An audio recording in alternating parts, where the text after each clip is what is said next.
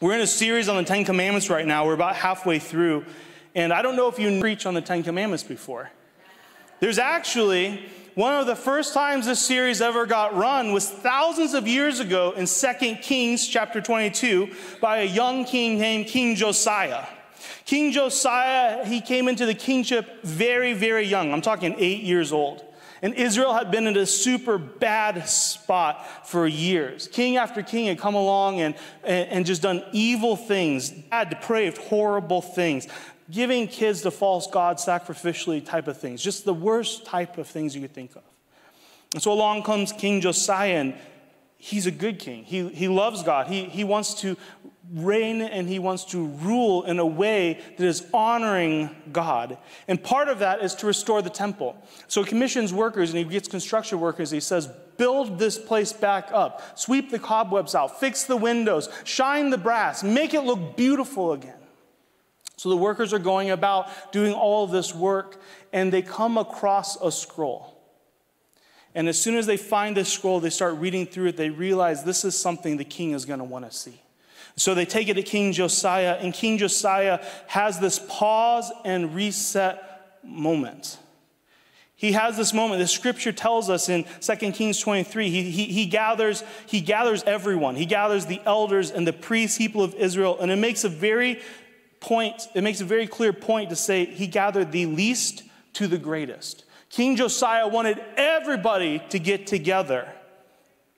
It says this, then the king read to them the entire book of the covenant that had been found in the Lord's temple. And the king swore allegiance back to God, pledged allegiance to reign and to rule in such a way that would honor God's word. In that book of Deuteronomy, in chapter 5, you find all 10 commandments. And so here's young King Josiah trying to course correct, trying to bring everything back into alignment with God's will, and he uses God's law, God's word to do so. He gathers everyone, prophets to priests, to hired hands, to staff, to the least to the greatest, to simply sit and to listen, and then to begin to course correct, to reset, to pause, to use God's word to guide their lives. And it just seems really appropriate that in the beginning of this new year, we are in the series on the Ten Commandments, that we would use God's commandments to guide this year as we go about our normal lives. So far, we've looked at commandments 1 through 5. We've looked at, is our relationship right with God? Is he our one and our God? We've looked at commandment number 2. Is our worship to that God pure? Are we worshiping other things, anything? Are we putting anything above God, or is it specifically solely given towards God? Commandment 3, are we honoring God? Are we speaking of him that is with the respect and the honor and the reverence that is due his name? Command 4, everybody say, you should know this one. Do you know what this one is? Go ahead. No, Sabbath. Come on. This is Amy and I's favorite one. Everybody say Sabbath for me. Thank you. You're such a pliable audience. I appreciate it. And so, Sabbath, have we respected this day of rest and rhythm of stopping and resting and worship in our lives? And finally, 5, have we kept our families in right order? Have we honored our parents as Scripture calls us to? Are we a family unit? Are we a people? Are we a culture of honor, or are we a culture of shame? And so that brings us right to Commandment 6. Exodus chapter 20, verse 13. You must not murder.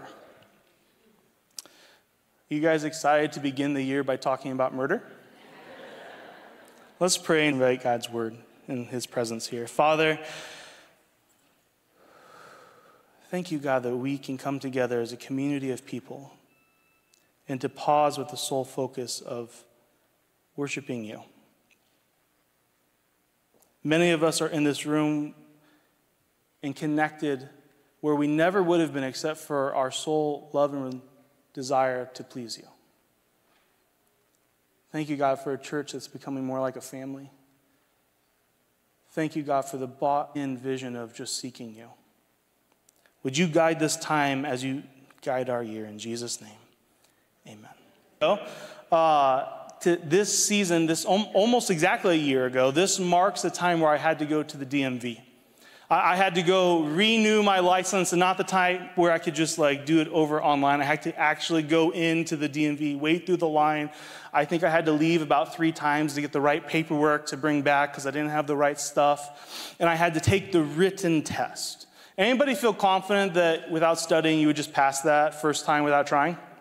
I felt pretty confident too until I realized that I had waited to the very last minute, the very last day possible for me to pass that test. And so as I was going, I started thinking about it. What if I don't pass this test? I haven't passed it before. What if I don't pass it this time? And I have to go through the driving exam, and my wife has to drive me to that driving exam. I have to do all of those things. If you want to hear a story about missing your driving exam and DMV stuff, talk to Pastor Joe at the end of service. He would love to share that story. I won't do it publicly, but ask him about it later. And so when I get up to the line to go through all the things, they said, would you like a test booklet? I said, yes, give me that thing. Give it to me right now. And you know what? You can let him go in front of me.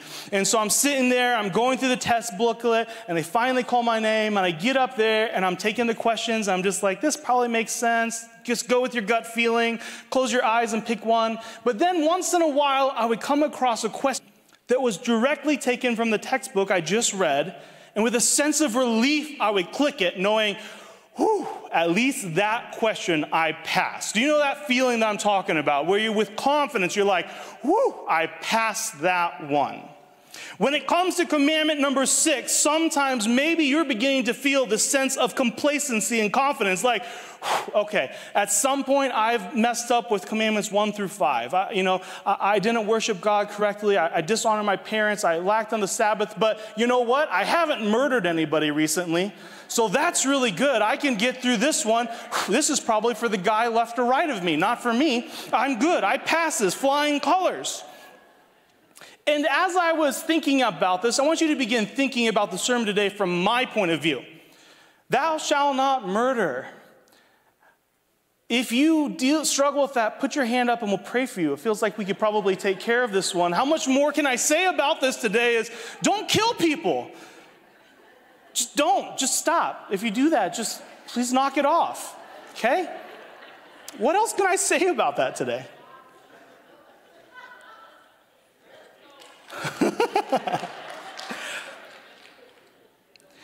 But as I began to think about it, just these 4 short words, thou do not murder.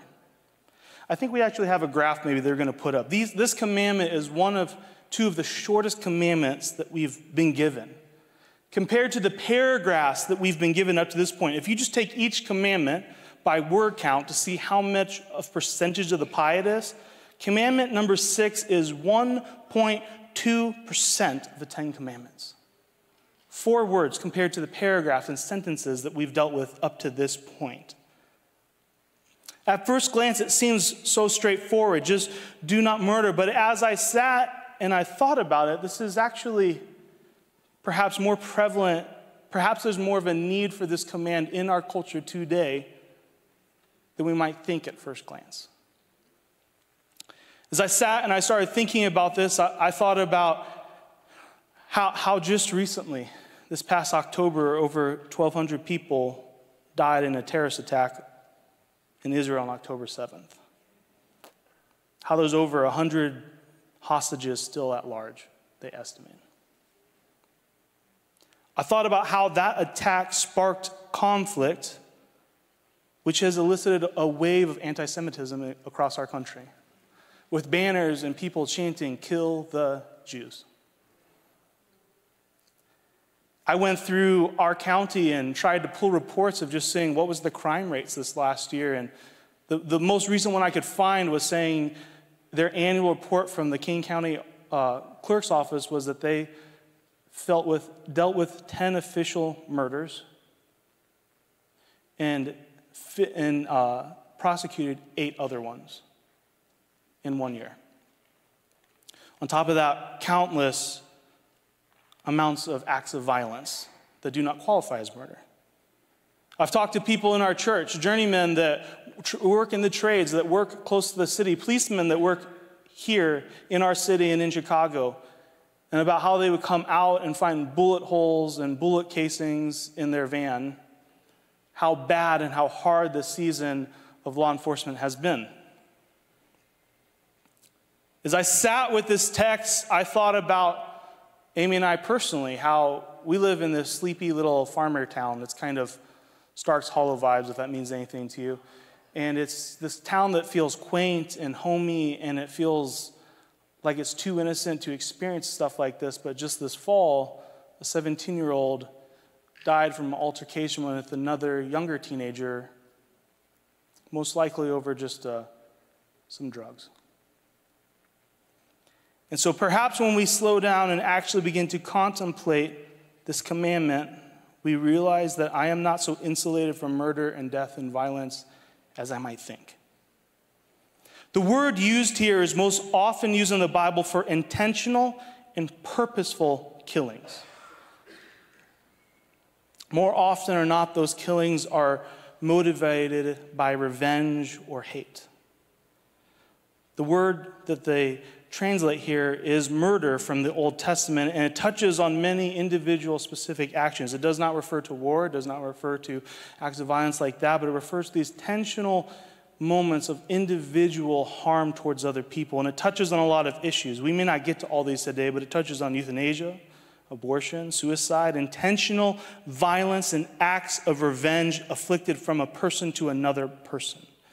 And I realize that this command affects me. It demands my attention because the sixth command, it pushes past even just blatant actions of violence, and it delves deeper than that.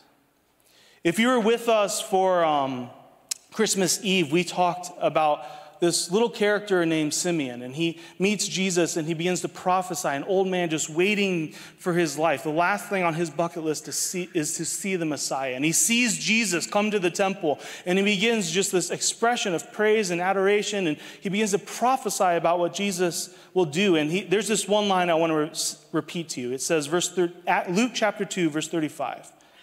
As a result, speaking of Jesus, as a result, the deepest thoughts of many hearts will be revealed. And Jesus does exactly this to me. In regards to the sixth commandment, he does not let me live in false complacency and never actually committing a murder with my hands. He dives deeper into the issue to reveal and push and pull out the thoughts of my heart. In Matthew chapter 5, verse 21, Jesus says this in one of his most famous teachings ever. He says, "You have heard that our ancestors were told, 'You must not murder. If you commit murder, you are subject to judgment.' But I say, if you are even angry with someone, you are subject to judgment. If you call someone an idiot, you are in danger of being brought before the court. And if you curse someone, you are in danger of the fires of hell." To clarify, anger is an emotion, and anger in and of itself is not a sin. But the reason why you get angry or what you do with that anger, you are then responsible for. God himself gets angry. Paul talks about righteous anger in Ephesians 4. Jesus is famous for driving scam artists out of the temple and getting angry and turning tables over. So anger in itself is not wrong. But what Jesus is talking about here is a not unjustified, unrighteous, unholy anger. Anger that is driven by ill thoughts, malicious intent, bitterness, and hatred. Something that's in us that wants to harm another person. Jesus teaches that angry feelings lead to angry words and angry actions. Jesus teaches that in our internal dialogue is just as important to God as what we actually do with our hands.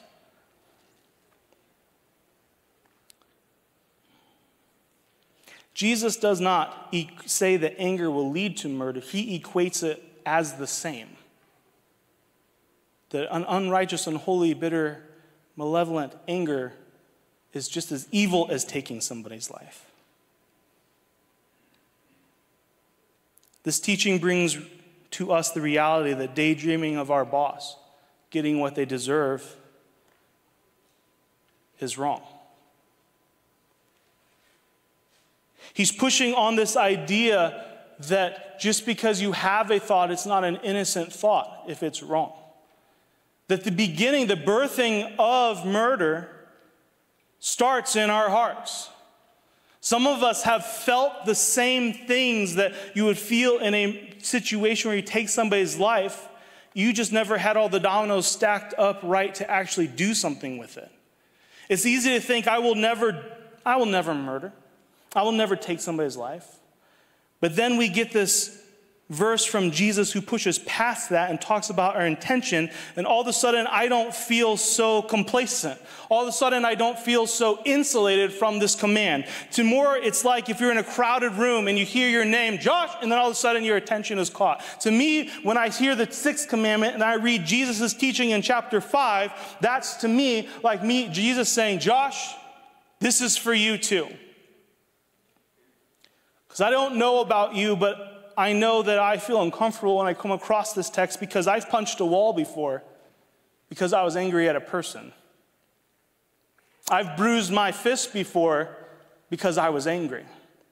I've taken a door and I've slammed it to make my feelings known towards somebody. I've been mad at people and I've daydreamed of revenge towards them. I've harbored rage and anger and bitterness towards people and allow myself to feel those things instead of dealing with those things because it felt justified to me.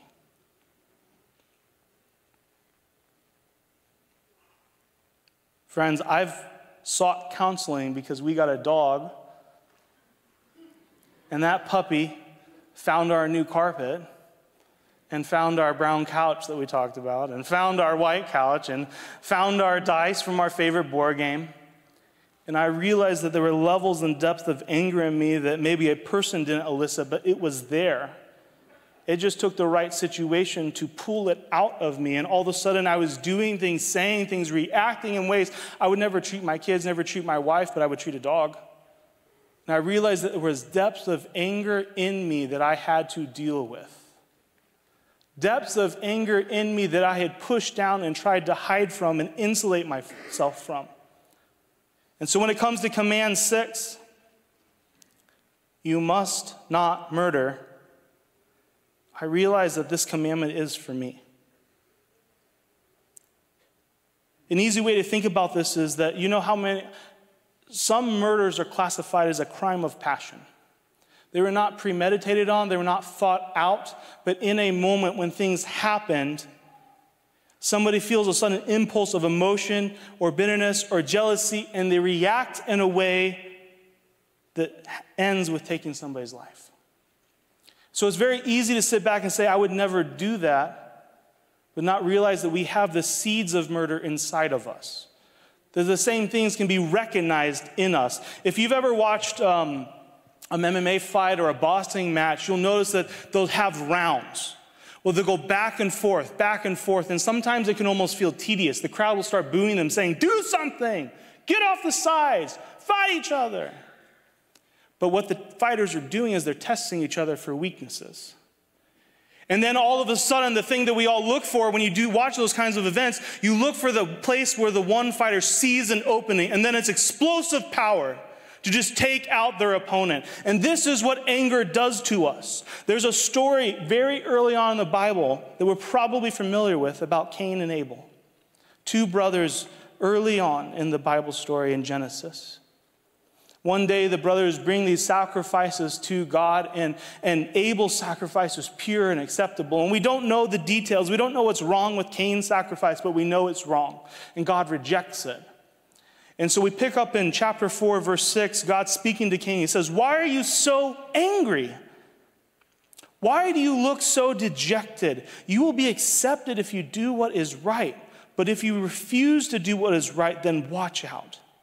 Sin is crouching at the door, eager to control you. You must subdue it and be its master. One day, Cain suggested to his brother, let's go out into the fields. While they were there in the field, Cain attacked his brother Abel and killed him. We don't know the inner workings of the situation. Was it just a genuine, Abel, let's go for a walk in the fields and just chalk? Was it premeditated on? Was it Abel innocently bringing up the sacrifices that they had just given to the Lord, and Cain, in a fit of passion and rage and anger, picked up a stone and murdered his brother? We don't know. But the thing that I want to bring clarity on to think about is when God speaks to Cain and he says, sin is crouching at the door, eager to control you. And that is what happens when you harbor anger and bitterness and rage in your heart, is that it sits there in the recess of your heart, in the recess of your life, and you feed it little by little, thinking it's not going to do anything. It's not hurting anybody. I'll never say this to somebody. I won't treat them any differently, but I will not forgive them for what they've done. I will harbor this anger towards them. And what that anger is doing, just like a fighter, is looking for a moment, looking for a weakness where it can come out of your life and you'll do something you never meant to do. It'll do something that you never would have done when you're fully in control of yourself. But in the fit of emotion, it comes out and you do something that tremendously changes your life and you realize you're not the person that you want to be. If you've ever cursed somebody, if you've ever hit somebody or choked somebody or pushed somebody, if you've ever called somebody something or said something in an angry argument, and that as soon as you did it, you wished you could bring it back. As soon as you did it, you wished you could stop. As soon as you did it, you say, I'm sorry, I didn't mean to do that. Would you please? No, I'm sorry. This is anger crouching and hiding in our hearts, trying to take control of our lives. This is what Moses and God are speaking about in Exodus 20, verse 13. He's saying, you shall not murder, you shall not kill, you must not kill. And Jesus pushes farther than that.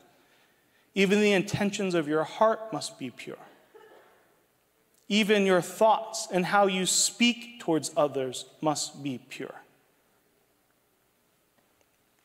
We don't get a passing grade because we just haven't committed the actual acts of violence.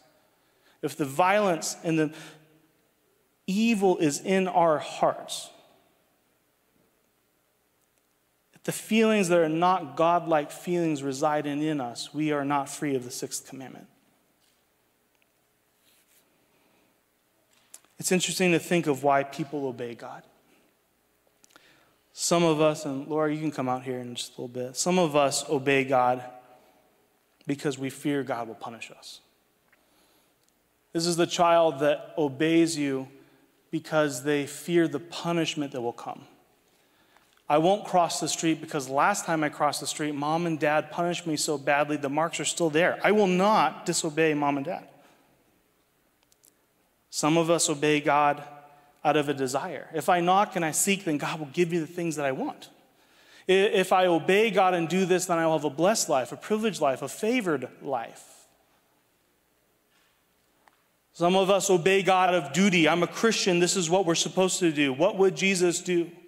And when we obey God with that kind of motivation, we become the hypocrite, living legalistically by the word of the law. And some of us, though, obey God out of love. Jesus, later in his ministry, is asked, what is the greatest commandment? Of the 10 commandments and the 600 other plus commandments in the book of Deuteronomy and Exodus and Leviticus, which of these is the greatest? And Jesus goes and he recites old scripture and new scripture and puts it all together with this Jesus creed that we're so familiar with. Love God with everything you have. Love him with your heart. Love him with your soul. Love him with your mind. And the interesting thing about that is when you begin to love God with everything you have, the natural outcome is to what? Love your as yourself. And so when you get right with God, when you begin to have that right relationship with God, it's impossible for you to hate somebody and still love God. John talks about you can't say, I love God, but hate my brother, hate my sister, hate people around me. And so we do this out of a love for God. And I know that there's people in this church that have been severely hurt by other people. I know there's people in this church that there are things that have been done to you, injustice, unrighteous acts in your life. It's nothing short of sin. It's just sin that's been administered towards you. And out of that pain, out of that anger, out of that frustration, you harbor these feelings of unforgiveness. How could I ever forgive that person? You don't know what they've done to me. How could I ever forgive that person? I trusted them with everything. I gave them my heart, and they betrayed me. They broke that trust. They actually used it against me. How could I forgive that person? You don't know what they did to me growing up. You don't know how my mom or dad treated me. You don't know what that coworker did to use against me to get ahead at work.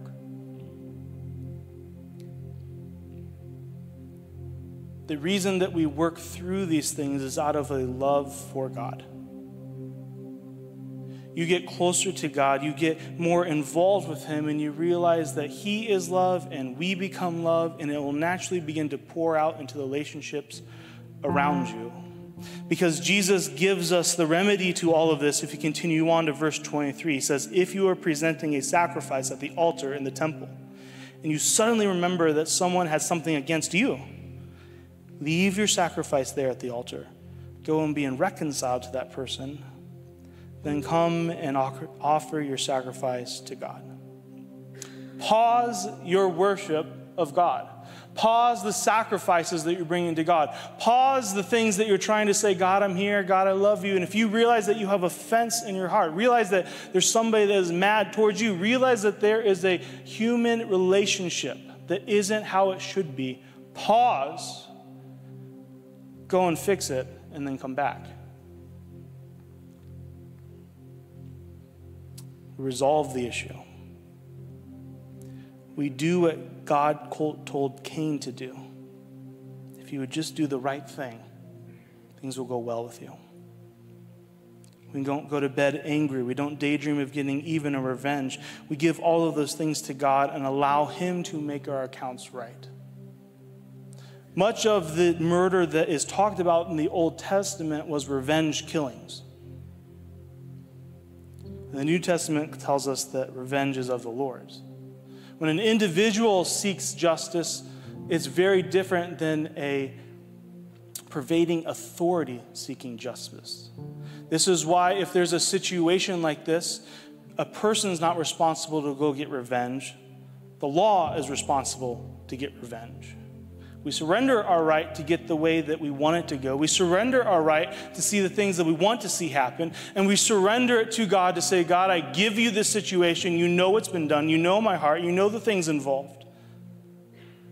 They don't deserve forgiveness. They don't deserve grace.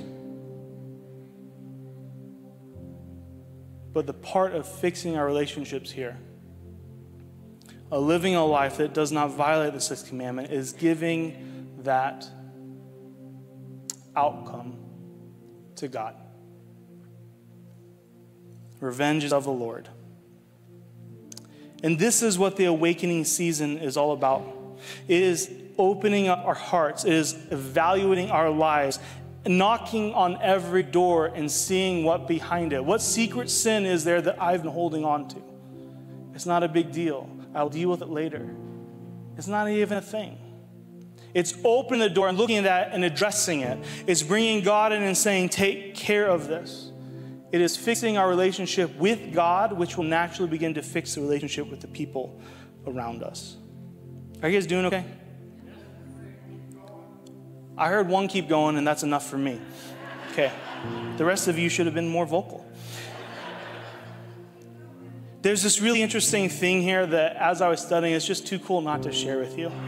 In chapter 5, when Jesus is talking about the consequences of giving yourself towards anger, he talks about being susceptible to the hellfire, to the fires of hell.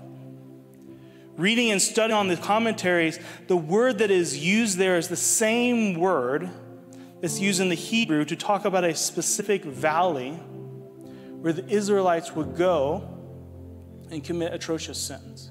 It's the place that they would go and offer their children to false gods and sacrifice them in a way to receive the things that they wanted. There was a king that came along